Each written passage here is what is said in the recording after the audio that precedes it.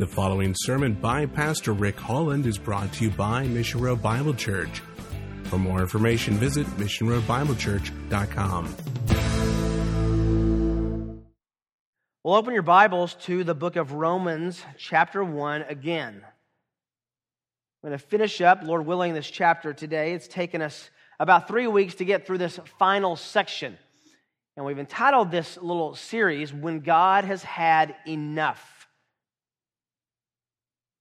After explaining the truth of the gospel, Paul's not being ashamed of the gospel, he launches in verse 18 to talk about the need that every man has for the gospel, and really outlines a total indictment on humanity beginning in verse 18 that will extend all the way into chapter 2, with both Jews and Gentiles being condemned before God, His righteous standard, His holy law, and even conscience itself. Let's pick up in verse 28 where we began a few weeks ago, and we'll finish up this section this morning.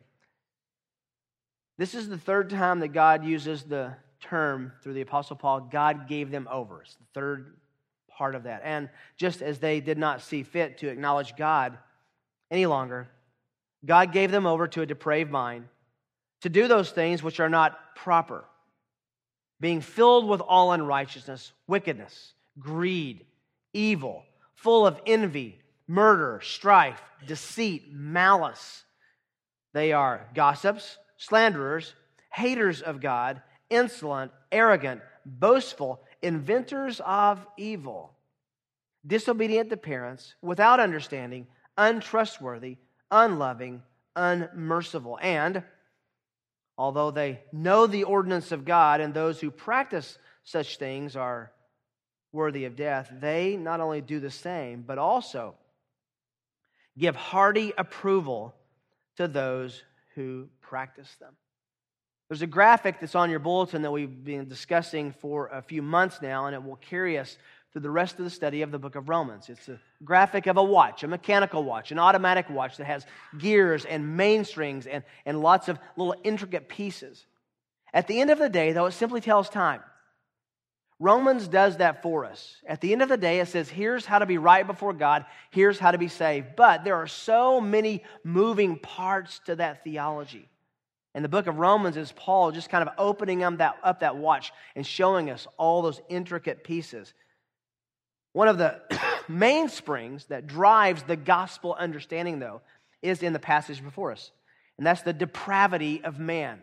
Or as theologians call it, the total depravity of man. It's amazing to me that perhaps the most ignored part of theological studies is really the most pronounced expression in the world, and that is man's total depravity, his entire inability to please God and create righteousness in himself, by which God would judge him and deem him faithful and worthy to come into heaven.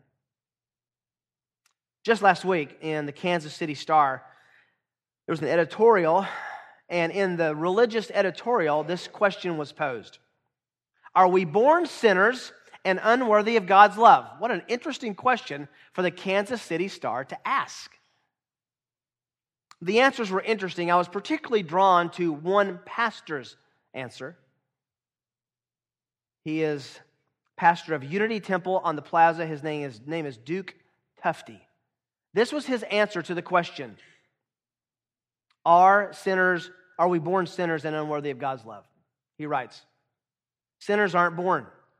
Holy smokes, where on earth did you get such a notion that sinners would be born, in other words? I say where on earth because that notion certainly did not come from heaven. Go to the maternity ward and at the closest hospital. Look through the window where they keep those newborn babies and point to a sinner that could be deemed unworthy in anyone's eyes. I cannot imagine what kind of man, what kind of mind made up this original sin malarkey. It doesn't make a bit of sense. Every baby is pure, he writes, wholesome and precious. We are not born into original sin, but each of us is born an original blessing. I just want to throw up, by the way.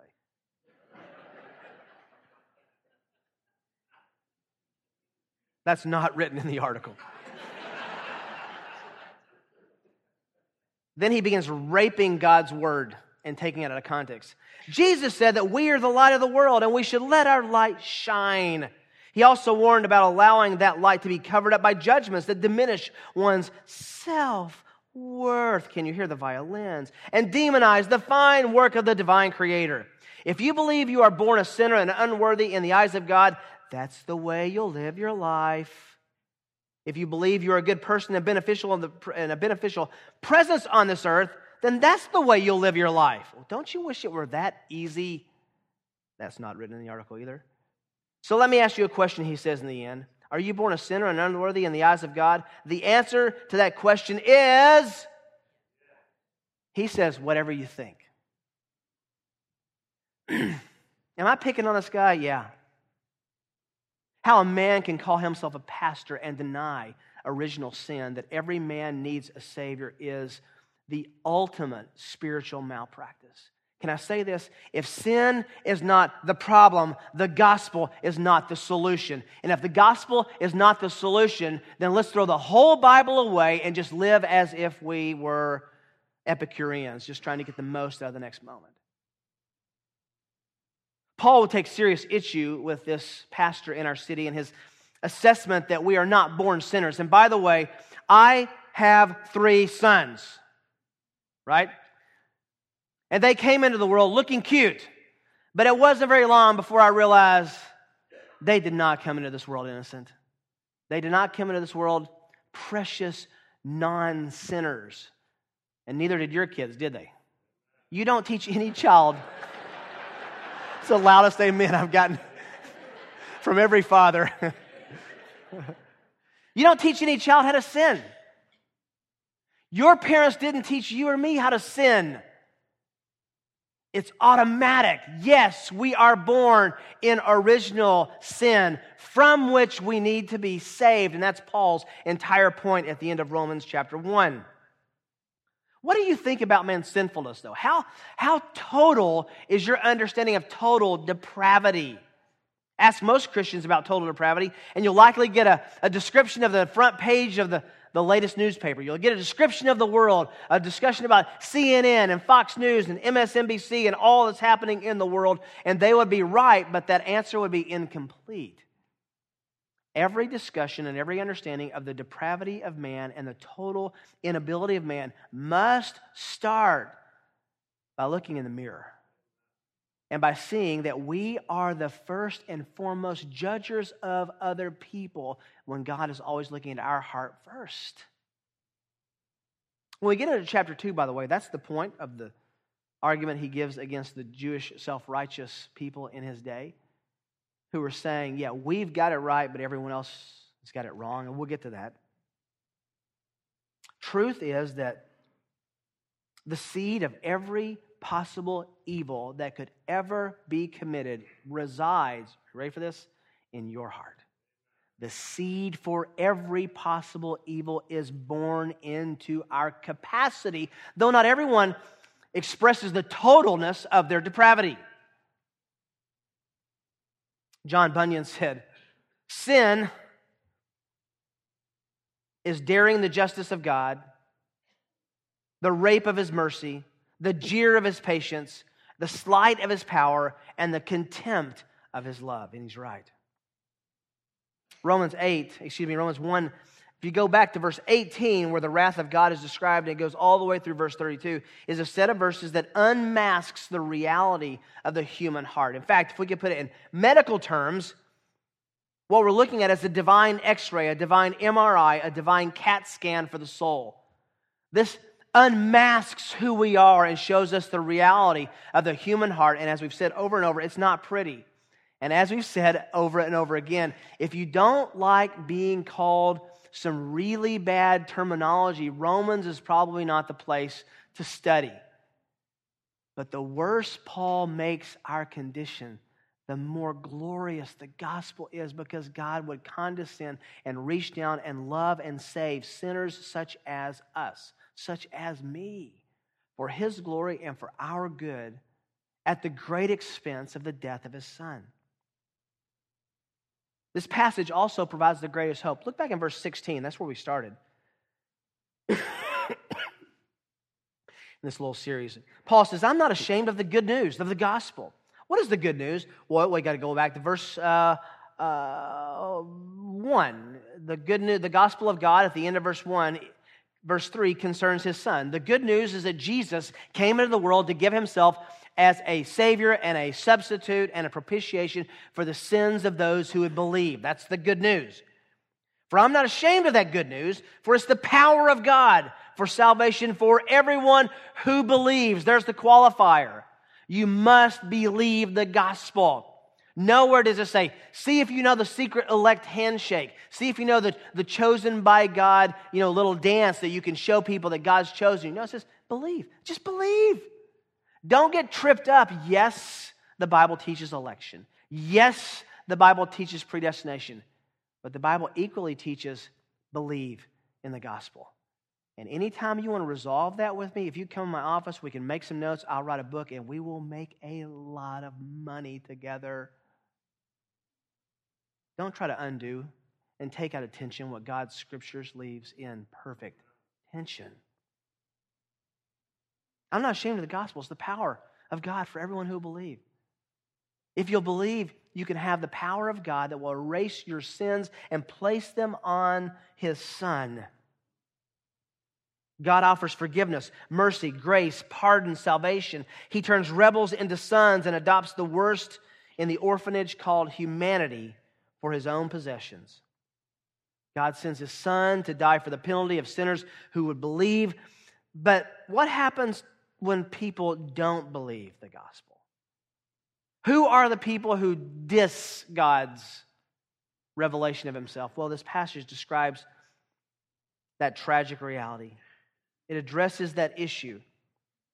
Though God's gracious mercy offers salvation to anyone who believes, there will come a time when God's grace will run out, and when God has enough, and when God turns the sinner over to his sin. 3 times in this passage it says God gave them over. He gave them over. That's enough. Let's go back and review a little bit what we started in verses 24 and following. 3 ramifications of violating God's gracious limits. We talk about when God's had enough. 3 ramifications for violating God's gracious limits. We began in verses 24 and 25 looking at this, being given over to impure hearts. That's the first ramification, being given over to an impure heart. In verse 24, therefore God gave them over in the lusts of their hearts to impurity. This is the deep-seated lusts of a man's mind, so that their bodies would be dishonored among them. We talked about what that meant, both in the effects of sin and the pursuit of sin, and also the fact that your body would one day be killed or give up its soul, as is the case with everyone, and judgment would follow. We also saw that being given over to impure hearts in idolatrous motivations, verse 25, for they exchanged the truth of God for a lie, serve the creature rather than the Creator, who is blessed forever. Amen. Man is on a constant search for things to give his affection, time, money, attention to, and it's everything and anything but the true and living God. Secondly, we looked at being given over to sexual deviance. The second ramification of violating God's gracious limit is being given over to sexual deviance. This is the darkest part of this chapter. It says it's expressed, first of all, in lesbianism. The Bible talks clearly about it. For this reason, verse 26, God gave them over to degrading passions, for their women exchanged the natural function for that which is unnatural. In other words, they went after women and not men. That's followed by the fact that it was also expressed not only in lesbianism, but expressed in sodomy, secondly. In the same way that women do that, the men abandon the natural function of the woman and burned in their desire toward one another, men with men committing indecent acts and receiving in their own persons the due penalty of their error. Lesbianism and sodomy, rampant homosexuality. That is a sign that God has given the sinner over to his sin. But let me say this, we never know when that final judgment happens until that person dies. And until they do, the Church of Jesus Christ ought to be the people, the members of the Church of Jesus Christ ought to be the people who extend and explain God's grace to all, especially those who are homosexuals. They're not the enemy, they're the mission field. We're not homophobic. We're not afraid of homosexuals. We're afraid they'll go to hell. That's the issue. Sexual sin is a consequence and result and outworking of the rejection of God and rejection of people failing to honor God. That's what's going on here. So, let's review 3 ramifications of violating God's gracious limits. The first is being given over to impure hearts. The second is being given over to sexual deviance. And third, and this is where we're going to park today, is being given over to unrighteous minds. Being given over to unrighteous thinking, to minds that are depraved. This final section of Romans 1, Paul kind of parks on the heart, the mind, mission control central of who we are. And he provides a list of sins to which God gives people over.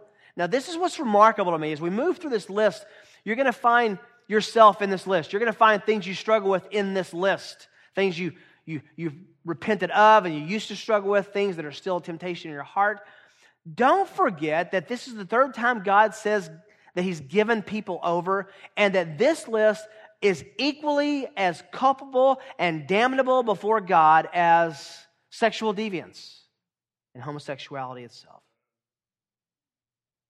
We have no rocks to throw at others, except to sing what we sang earlier. Hallelujah, hallelujah, what a Savior who saved a wretch like me. Being given over to unrighteous minds. First of all, let's look at the fact that being given over to unrighteous minds involves this. Unrighteous minds that generate comprehensive breadth of wickedness. Comprehensive breadth of wickedness. Wickedness and sin is expressed in a plethora of ways. So many categories. So many dimensions. Verse 28. Just as they did not see fit to acknowledge God any longer, literally, to have God in their knowledge. This is the translation. They didn't see that it was fit to have God in their knowledge. They wanted the presence, the awareness, the peering judgment of God Almighty erased from their thinking. They chose to stiff-arm God. Have Him literally out of mind, out of their knowledge. Just as they did not see fit to have God in their mind, God then gave them over. And He gave them over to a depraved mind. Acknowledge and mind are connected here. They didn't want God in their mind, and God said, okay, I'm going to give you over to your own mind. And what's the result of that? To do those things which are not proper. And again, this is the third time God says He gives them over to their sin. God gave them over. Here the issue is more than just acts of sin. It's the heart of sin. It's a depraved mind. It's the mission control central. It's the heart. It's the core. It's the decision-making, the problem-solving processes. Proverbs 23:7, as a man thinks in his heart, so he is. People only know a little sliver of who you are. We're defined not by what we do, we're defined by what we think. And what we do expresses a part of what we think, but certainly not the full expression of what we think. Can you imagine if everything we thought were put on a video screen for 24 hours a day? This is indescribably horrific here. Verse 28 asserts that man puts God to the test by the standards of a reprobate mind. And God does not meet the requirements for acceptance, much less worship. People actually say, well, okay, we see God, we know you're conscious, we've been a part of the revelation of who you are in nature and through other people preaching the gospel, but you don't meet the standard. We're going to get rid of you. A depraved mind races and progresses toward a place where there is no room for God, only room for self-gratification and self-worship. And the standard is, I'm right. I'm right. God might be right. Others are usually not right. The conscience and internal witness of God through creation that Paul has just been describing for several verses is set aside, suppressed literally, so that God's gracious restraint on the expression of sin is then lifted. I think the test of this diminishing of God's restraint is being embarrassed and having shame. When you see someone who has categories of sin for which they have no embarrassment and no shame, you see someone racing and running toward hell. Look at this word, depraved. Adokimos. Strictly failing to meet the test, worthless, unqualified. It's used of an athletic endeavor. You're disqualified. Depraved minds. It's literally a noose. It's the Greek word is nous. It's thinking, mind, heartbeat of your decision-making process. God says that the depraved mind expresses itself in this list that we're going to see in a moment. But the opposite is true too. That a saved mind and a redeemed mind issues forth in righteous pursuits and sanctified living, and a conscience that works, and a conscience that gets violated and it hurts and aches. We're to have the mind of Christ.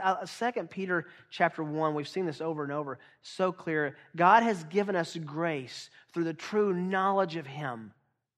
God has given us all things pertaining to life and godliness through the true knowledge of Him. Christianity is fundamentally a mental religion. It is fundamentally a thinking man's pursuit. It doesn't matter what you feel. It doesn't matter what happened or your experience.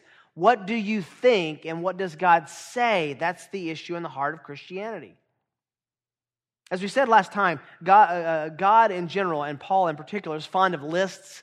This is another list that we're coming on. Just a vice list is what theologians call it.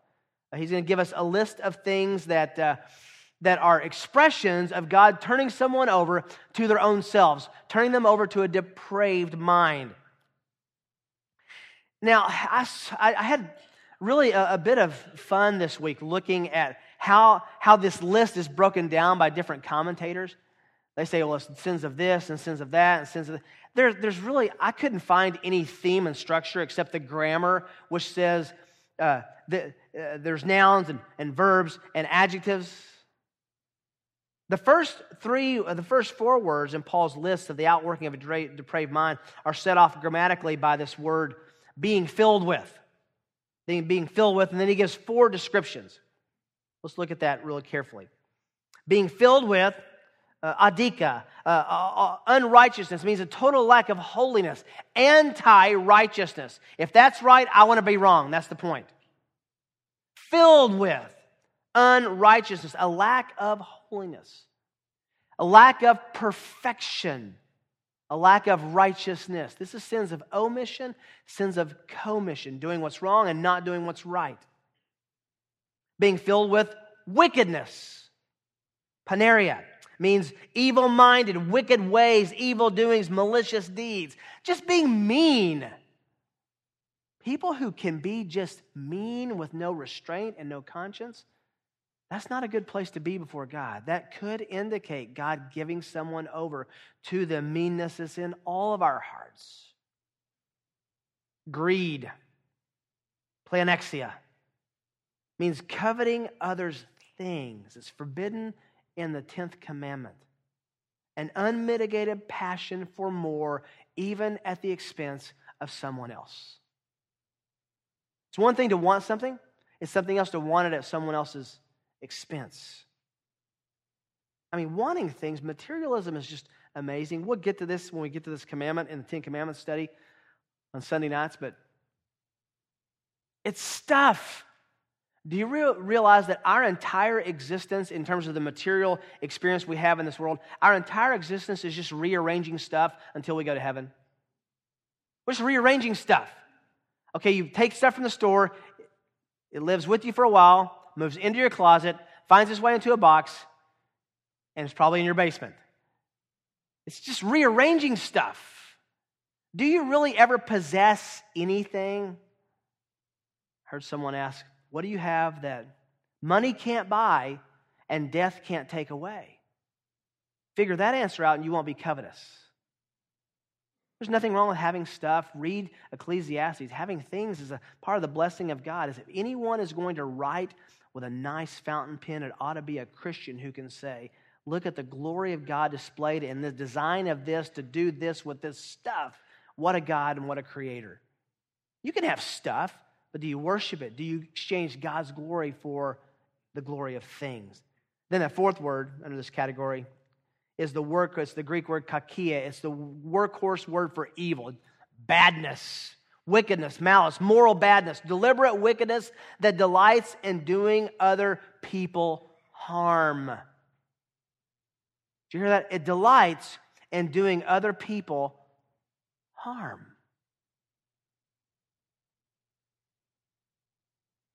There's a second list here, though, being given over to unrighteous minds. Secondly, that generate comprehensive depth of wickedness. Talked about breadth, how wide it can be. Let's look at the depth of it. Now, as we deal with the expressions of sin to which God has given people over, we cannot forget that these can be issues in the life of a believer that need to be sanctified and dealt with as well. Don't you wish when you came to Christ, He just said, erase all the sin and you have no inclination to sin? That's called heaven. It's not called this life. Look at this list. Full of envy. That's jealousy over the good success of others. It's not coveting wanting their stuff. It's envy. You don't like the person because they have achieved something or own something that you just don't like them for. Full of envy. You just live your life wishing that you had someone else's life and lifestyle. Murder means to slaughter and to kill. John Gerstner wrote, man as a sinner hates God, hates man, and hates himself. Then he says this, he would kill God if he could. He does kill his fellow man when he can. And he commits spiritual suicide every day of his life. And Jesus also qualified murder when he said, if you've hated your brother before God, you've done equally as culpable an evil deed as to murder him yourself. Next word, strife. Quarrels and rivalries. You just like quarreling and debating and arguing. People who love to argue. Even when they don't even remember what they started arguing about. They just love to argue, love to mix it up. They love strife.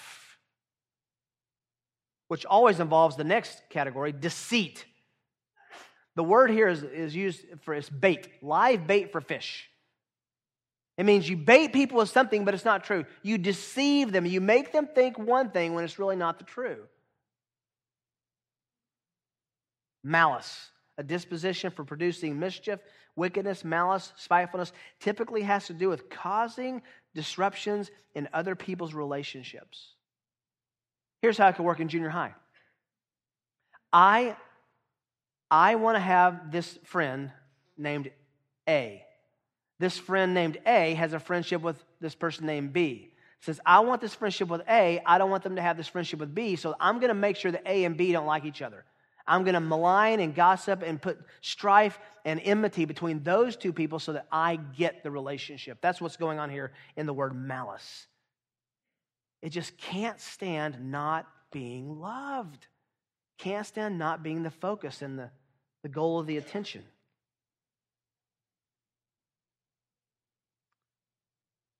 Now we come, letter C in your outline. Being given over to unrighteous men. This is the worst part. That generate horrific creativity and wickedness. Creativity and wickedness. They're gossips. It takes a unique amount of creativity to be a good gossip. You have to learn how to lie. You have to learn how to embellish. You have to learn how to diminish, not tell everything and tell more than you want. Tell things that are true, more than true and less than true. Talebearers, secret slanderers. He follows right in verse 30 with the word slanderers, willfully spreading evil reports, diminishing a person's reputation either because you dislike them or you love yourself, which is usually one and the same. You just say bad thing about people.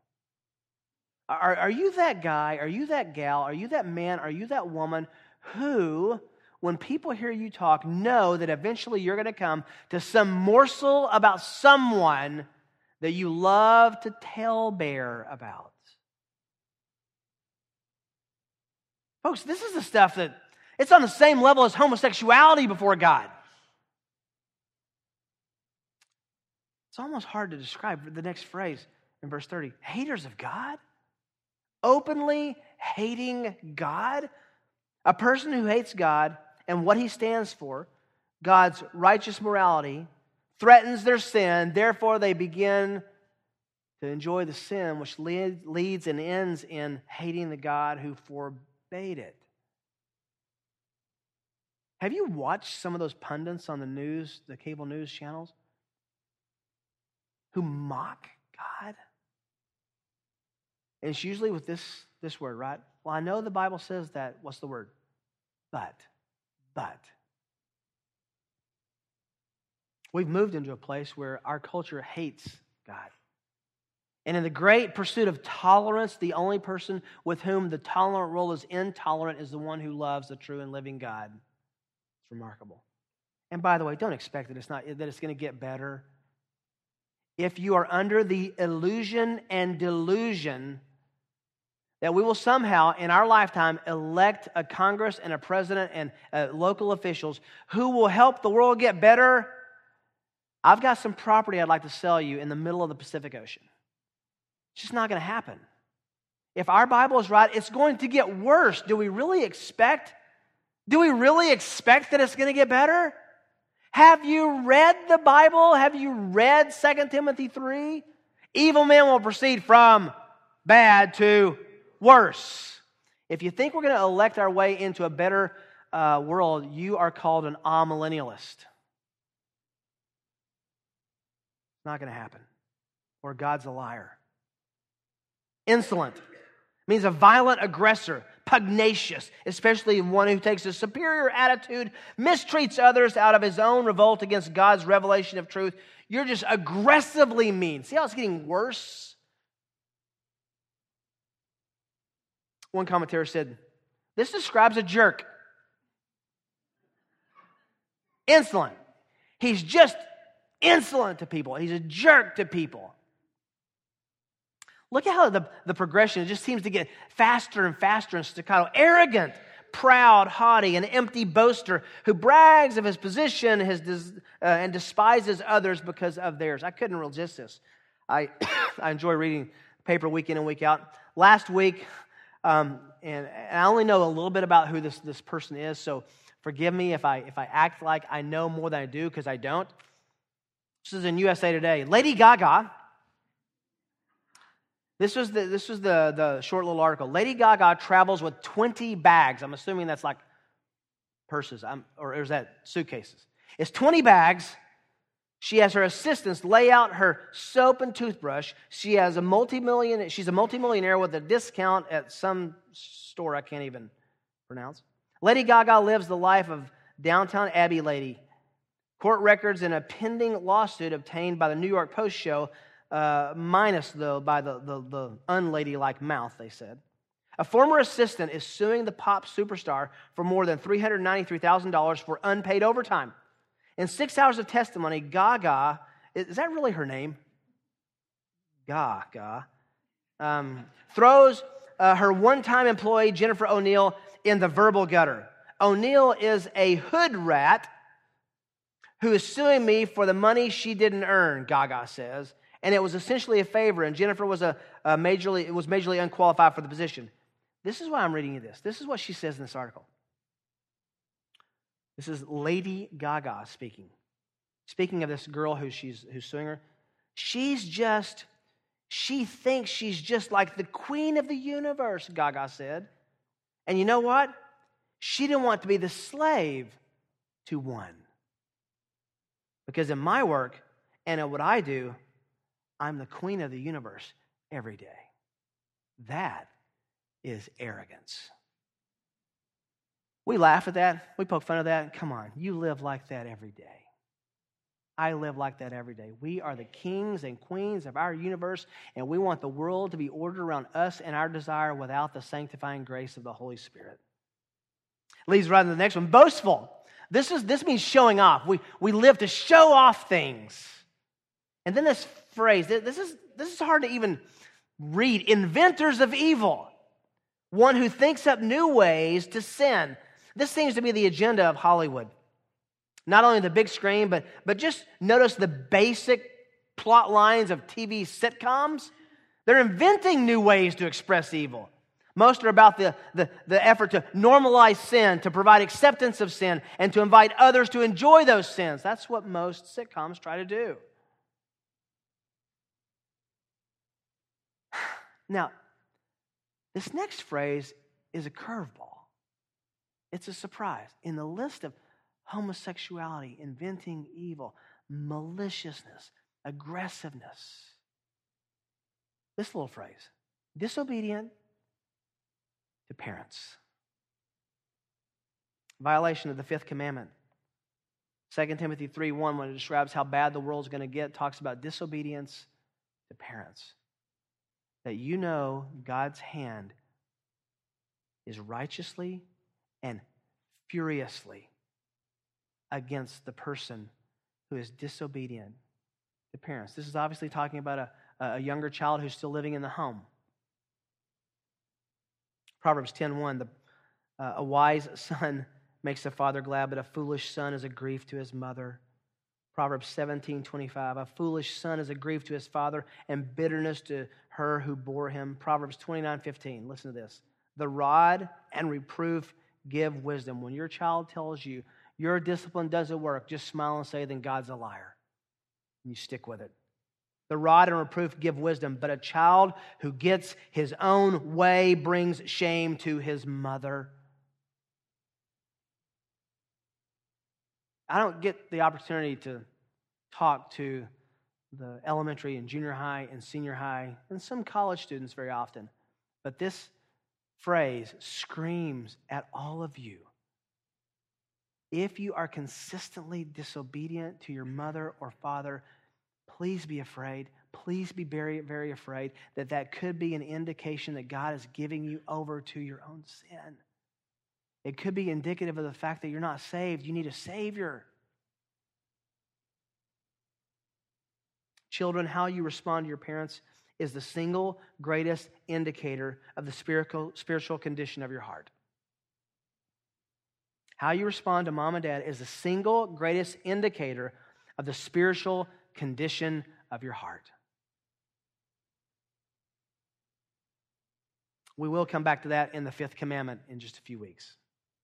Verse 31, without understanding. These last four words just come very fast, and you can translate them like this. Without understanding, that's senseless. Untrustworthy, that's faithless. Unloving, that's loveless. And unmerciful, that's merciless. So you put it all together, they are senseless, faithless, loveless, and merciless. That's the last four. Senseless, they have no sense. They don't do what makes sense. They've lost common sense. Faithless, it says untrustworthy. Really, the word is more tied to faith. They don't have faith in the divine. Unloving, they just have no love for anyone but themselves. And merciless, they extract a higher judgment on others than they're willing to be laid before. That's the last end. That's the list. But that really all leads to verse 32. The fourth understanding and meaning of what it means to be given over to unrighteous minds. Lastly, being given over to unrighteous minds that generate justifying approval of wickedness. Can I just say that these next few minutes might be really uncomfortable for most of us? And although they know the ordinance of God, we just learned how they know the ordinance of God through the creation that God has given, His invisible attributes, His divine nature have been clearly seen through that which He has made.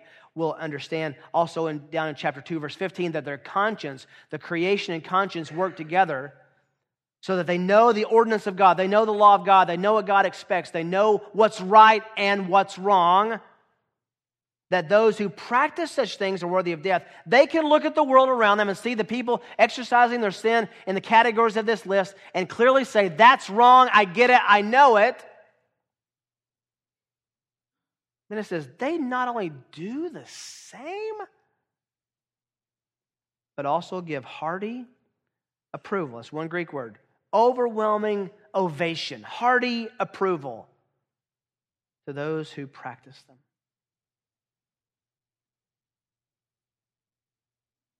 Verse 32 talks about the fact that with sinners, there's a wrongful perception that there's safety in numbers. Not only practicing such things, but giving group approval to these things. John Murray writes, we are not only bent on damning ourselves, but we congratulate others in the doing of the things that we know have their issue in their damnation. If I hear someone else say, well, I don't mind going to hell because that's where all my friends are, I just want to weep when I hear that. Do you understand that you will have no fellowship in hell? There is no joy. It's full of everything you fear and everything you dread. Ultimately, the worst part of hell is not being punished, but being in a place where you can never have a second chance at God. There's no second chance. There's no court of appeal. Along with depraved minds comes depraved discernment. Just give approval to the things around you. That'll make us feel better about how we live. That's how it works. So what does that look like? What does it look like in our day, in our world, to give hearty approval to the things that we just studied in Romans chapter 1? Well, one of the ways it can work out is being entertained by sin. Can I just say it? Being entertained by things for which Jesus died. Oh, it doesn't bother me. I don't care if it bothers you. It bothers Christ. Where are we? And, well, you're going to set a standard there, Rick, that no one can. I'm not trying to set any standard. Are we giving approval by laughing at, being entertained by things that are in this list and calling them cute and funny and going to bed and recording the next show? Pornography. Pornography is giving hearty approval to the sin of others, isn't it? It can be nothing else but giving hearty approval to sexual deviance, laughing at sin. I saw something happen with a friend of mine that was so encouraging. Someone said something that was off color, and it wasn't a believer. Said something in front of my Christian friend who was a believer, and my friend laughed at it. He laughed at it. He says, "You know what? I just got to tell you, that tickled something in my heart that's a part of my old life. I don't want to laugh at that. Let me tell you why I don't want to laugh at that." And then he explained the gospel to him. Sometimes the reflex is to laugh at things. It's to laugh at sin. I get it. What's the response to the sin? Sometimes it's the second decision that's more important than the first response. How about this? Giving unqualified friendship to unbelievers. Aren't we giving hearty approval to disbelief and unbelief if we can have years, yea, decades of friendship with an unbeliever who doesn't know where we stand with Christ? Are we not giving them tacit, hearty approval to their lives? Ultimately, for the believer, it's giving unbelievers the impression that pursuing sin is no offense to our God or us. That's the bottom line. Giving unbelievers the impression that pursuing their sin is no offense to our God and certainly no offense to us. That's giving hearty approval. Now, you may be saying, look, if I start living like that, acting like that, saying those kind of things, I'm going to be an oddball. You're right. The Bible calls you a stranger and an alien. Not of this, what? World.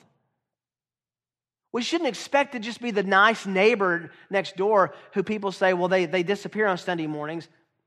The gospel is a stone of stumbling and a rock of offense. And at the same time, it's a sweet aroma of our Savior. How is it both? Well, it's both because we don't give hearty approval to these things. That the final giving over of God is when a person not only enjoys the sin, but says, everybody else should because I feel better about enjoying it myself when they do. That's the final turning over of God. Thomas Manton said, first, we practice sin, then we defend sin, then we boast of sin. That's what happens. This leads to an obvious question, though. You read that list, you read Psalm 73, you look around the world, and you say these people who are pursuing their own sin, they don't seem that unhappy. In fact, me fighting my sin, I find myself really upset about that most of the time. You ever read Romans 7? Man, the thing that I want to do, I don't do it. But the thing that I do, I don't want to do that. I don't want to. What? You're just confused, perplexed, conflicted. I don't do the things that I should do, and I do the things that I shouldn't do. You find yourself there? That's a good place to be. The question is, are we in the battle? I want you to look for a moment over in a book of the Bible that's not very familiar, Ecclesiastes chapter 8.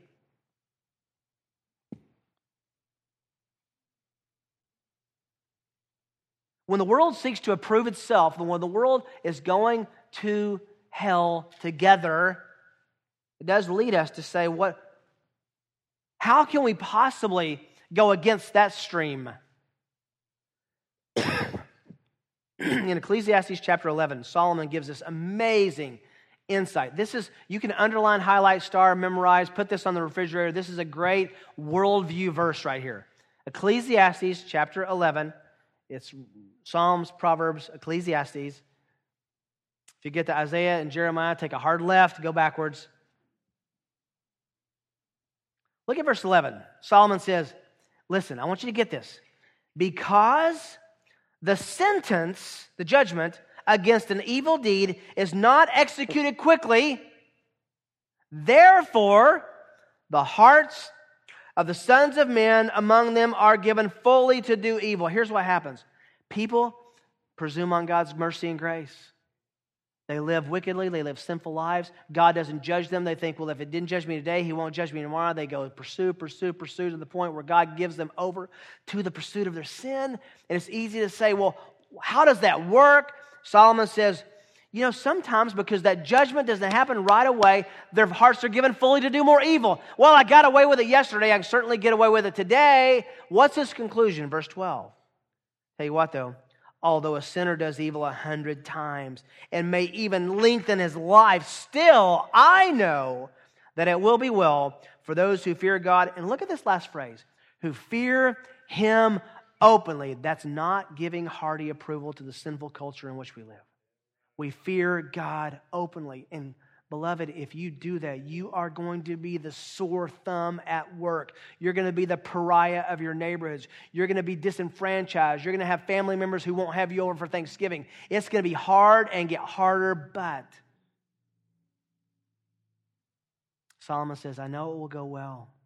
It'll be well for those who fear God and fear Him openly. Matthew 10 says this even happens in families, where you have to say no to certain things in the family that are represented in that list in Romans chapter 1. And you're ostracized for it. Listen to Solomon.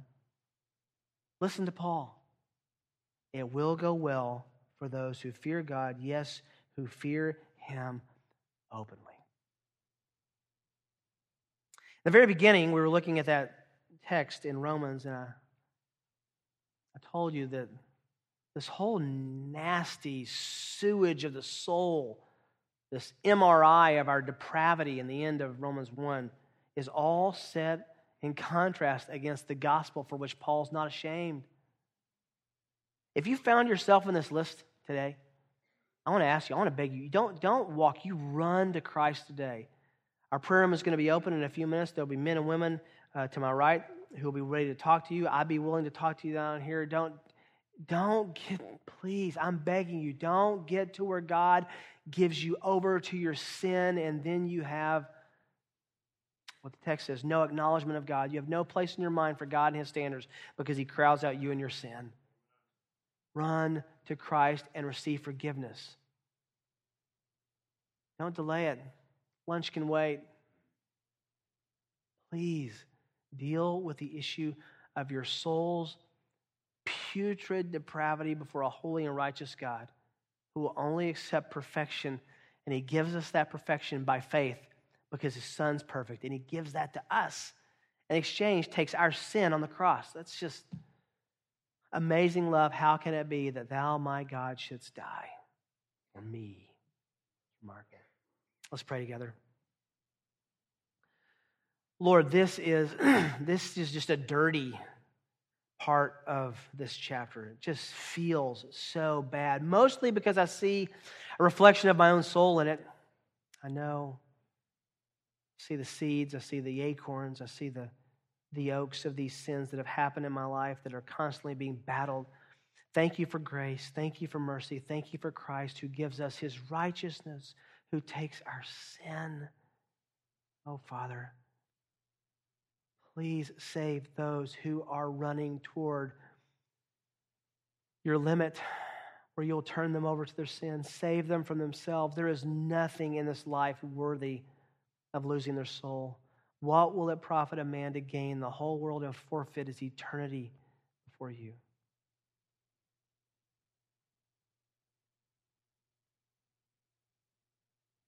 Draw sinners to yourself today.